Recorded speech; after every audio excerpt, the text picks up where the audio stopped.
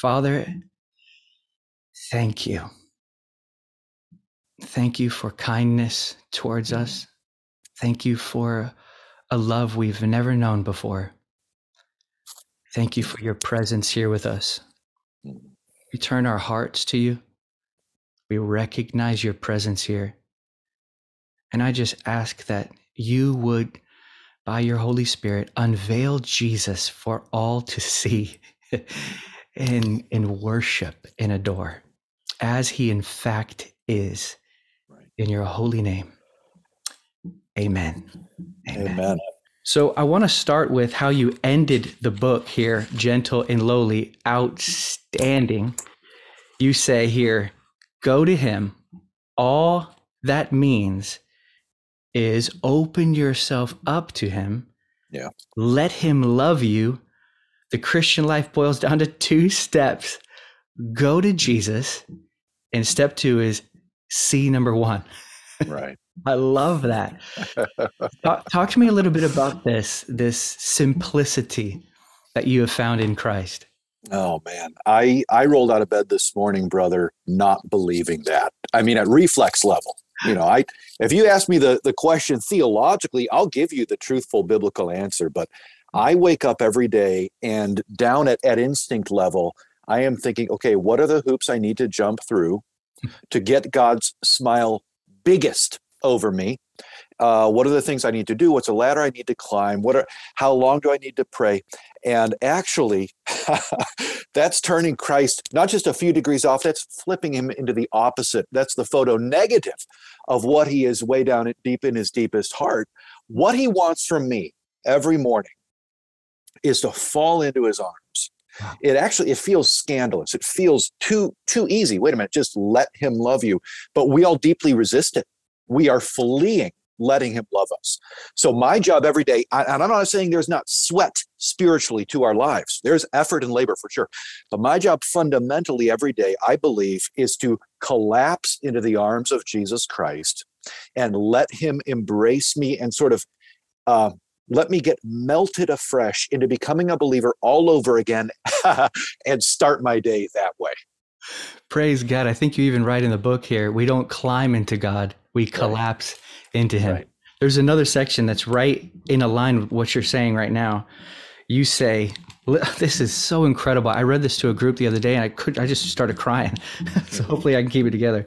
But you say here, there is an entire psychological substructure that, due to the fall, is a near constant manufacturing of relational leveraging, fear stuffing, nervousness, scorekeeping, neurotic controlling, anxiety festering silliness that is not something we say or even think so much as something we exhale. You can smell it on people, though some of us are good at hiding it. And if you trace this fountain of scurrying haste in all of its various manifestations down to its root, you don't find childhood difficulties or Myers-Briggs diagnosis or Freudian impulses. You find gospel deficit. Good Lord. You find lack of felt awareness of Christ's heart. All the worry and dysfunction and resentment are the natural fruit of living in a mental universe of law. The felt love of Christ really is what brings rest, wholeness, flourishing, shalom, that existential calm that for brief gospel sane moments settles over you and lets you step in out of the storms of workness. You see for a moment that in Christ you are truly invincible. The verdict really is in. Nothing can touch you. He has made you his own, and he will never cast you out. Goodness gracious. A greater paragraph I cannot find. Praise God. And I need that, brother. I need that today as much as ever to be aware that this weird anxiety that I am a factory of all the time, which is informing snapping at my kids or being short with my wife or being impatient with a colleague. Actually, it's that is connected to my getting traction with the gospel, the good news. There's a place there in Galatians 3 where the text says, for all who rely on works of the law, ESV translates, literally what it says is all who are of works of law. we are, as fallen people, we don't know how not to operate in a universe of law, of do, of perform, of get it right. It's how the world functions. And so when we get, and I latch onto this for maybe 10 or 15 seconds at a time, and then I'm back into law. But when we can get some traction with, wow, even though I am a total train wreck in so many ways in my life, around me and way down deep, people don't even see what a mess I am. Nevertheless, the banner over my life is guilt-free, righteous, innocent, adopted, reconciled, purchased, forgiven. And we could keep going with what the New Testament gives us. And that is objectively true, not mostly, and I add the last 10%, but 100%.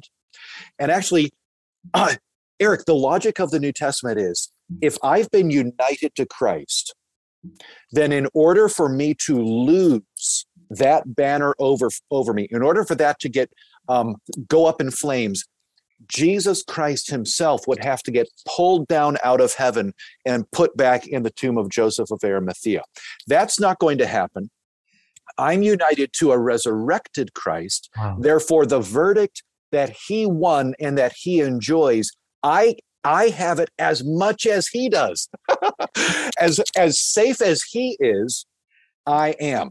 So every day, my job and your job, I believe fundamentally as believers, is to re-believe that every day and then walk in light of it. And that's where the fruit of the Spirit is going to flow out of as we're enjoying that. Wow. I think it's Galatians 3:18 that says, by faith we receive the Spirit. So it's that faith that actually grants the Spirit. You say also something very similar to this right here. You say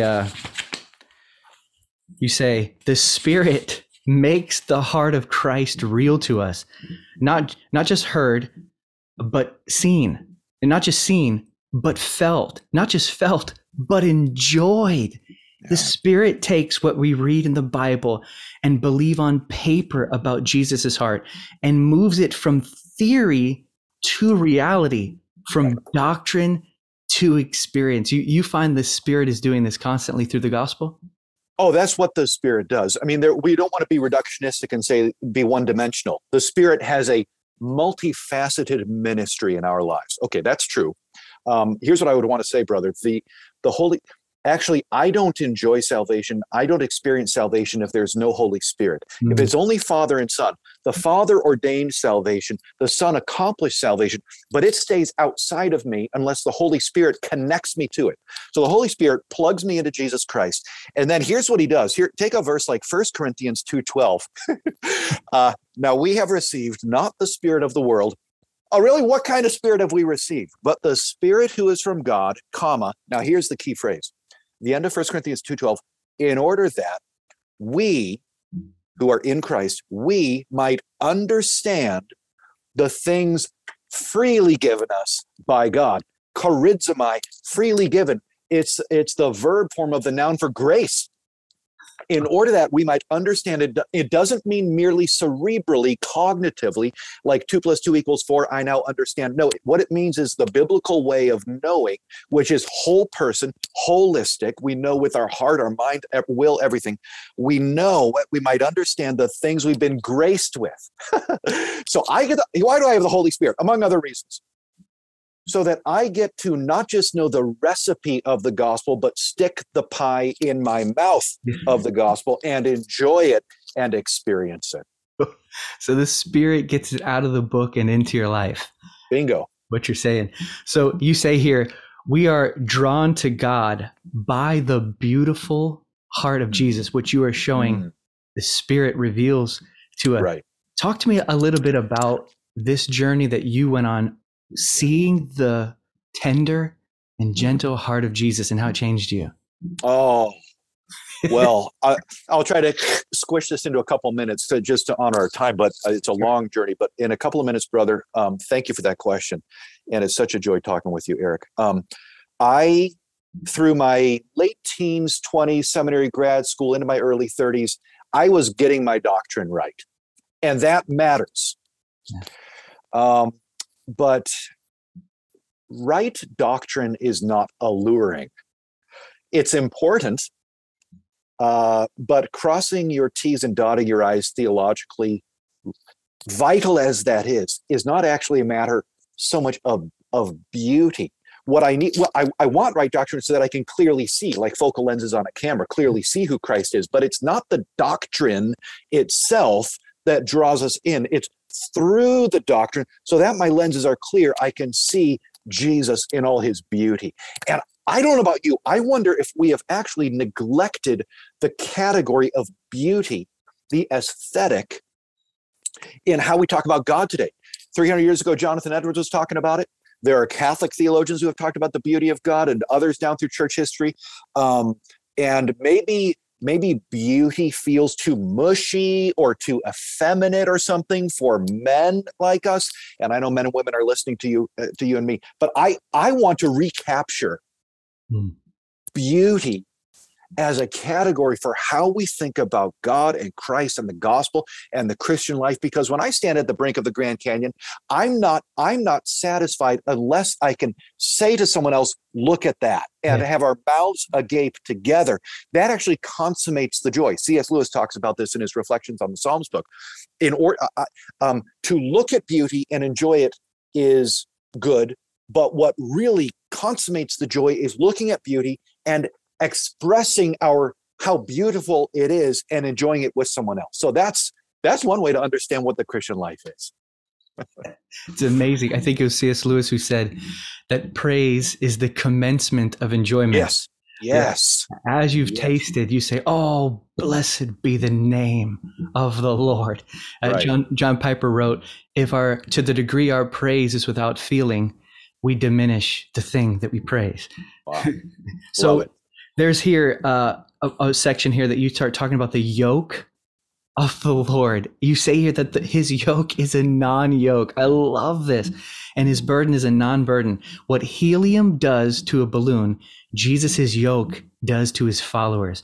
We are buoyed along in life by his endless gentleness and supremely accessible lowliness. He doesn't simply meet us at our place of need. He lives in our place of need. Talk to me a little bit about this. Praise God. It's not a concession for Jesus to love us at our worst. That's what we believe in the church. We think his smile is really big when we're doing great and obeying him, and then he still loves us, but he's come on, he's holding us at arm's length. He's holding his nose over us when we are not doing great.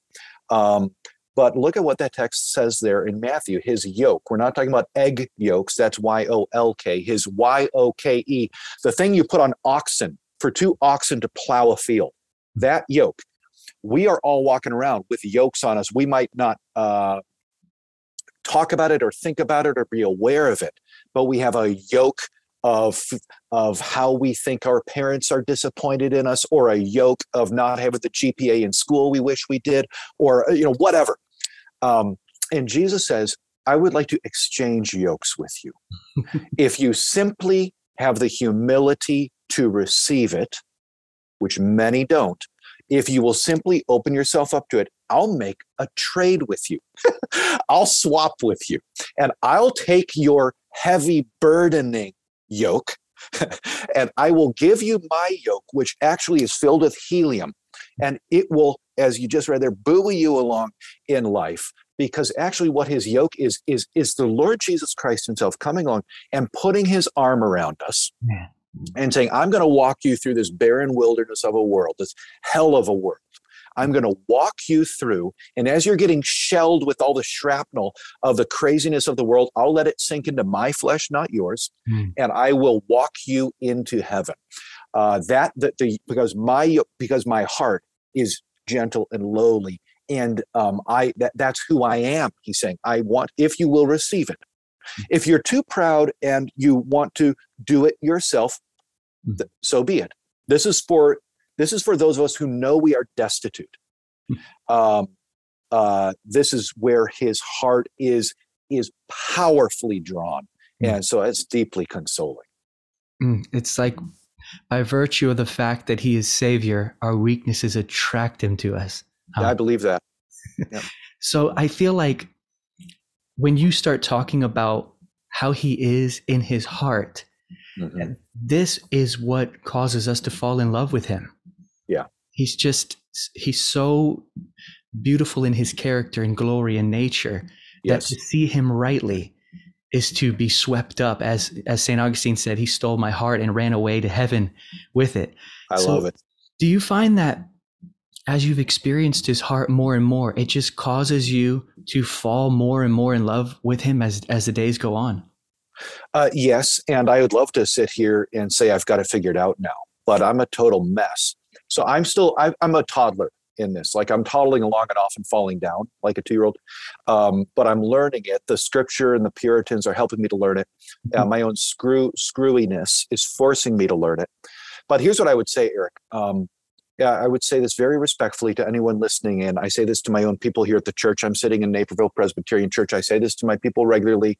The Jesus you're bored with is not the real Jesus. And then I want to tread very cautiously here, but I would say in truthful love, if you're bored with Jesus, the problem is you, not him. Yes. And I'm not trying to put anyone down. I'm trying to lift Jesus up. Right. Because the real Christ, when you see him for who he is, my goodness, he is irresistible. If you see him truly, if you're bored with him, that's a decaffeinated Christ. If you see him for who he really is, a heart that's open, that's alive, that's willing, that's searching, that the Holy Spirit is helping, you cannot but go to him because he's that beautiful. So that's what I would say, brother. Oh, that's so amazing. There's a section here that you said something that I feel is so, I don't know, neglected. But you said this. Listen, this blows my mind. So you said the fall also entrenched in our minds dark thoughts of God, thoughts that are only dug out over multiple exposures to the gospel over many years. Right. So you're finding that you're shedding bad thoughts of God the more you meditate upon the simplicity of Christ in the gospel?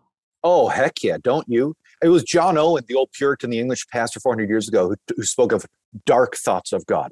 Oh, it's like the parable, I think, in Luke's gospel, where he says the parable and the 5 talents, the 2 talents, the 1 talent, the 5 and the 2 invest it. The 1 talent guy buries it in the ground. And when the master comes back and rebukes the 1 talent guy, the servant says, I knew you were a severe man. I knew you were a hard man. And actually, one of the things Jesus is saying in that parable is that's how we all naturally and reflexively think about God. We think of him as miserly. We think of him as loving us, but just, with restraint. And actually, that's not who God is at all. The whole creation of the world, the reason this world exists is it is the overflow of the intra-Trinitarian love, Father, Son, and Spirit, loving one another. Did God create us because he needed us? No, he created us because his love was too great to be contained. It had to spill out like you hold a glass under the water faucet and it fills up, but then the water's got to go somewhere. If you leave that faucet on and you leave the glass under, it's got to spill out. That's the love of God creating this world. So what does a Christian life look like? Among other valid things and perspectives, the Christian life is 10,000 experiences of becoming a Christian again by coming back to the good news of the finished work of Christ on my behalf.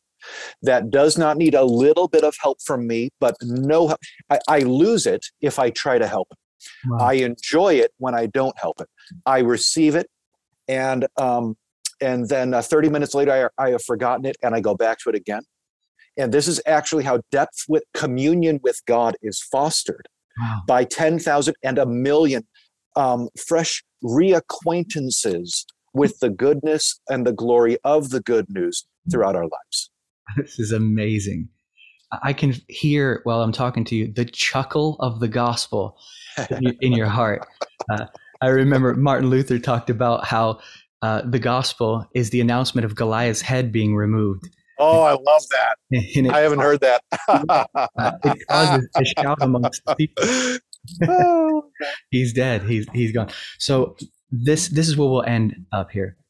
This portion of your book, it's page 99. If guys that are watching, get this book. It will literally be like healing balm to your heart. You write here, allow yourself to be allured.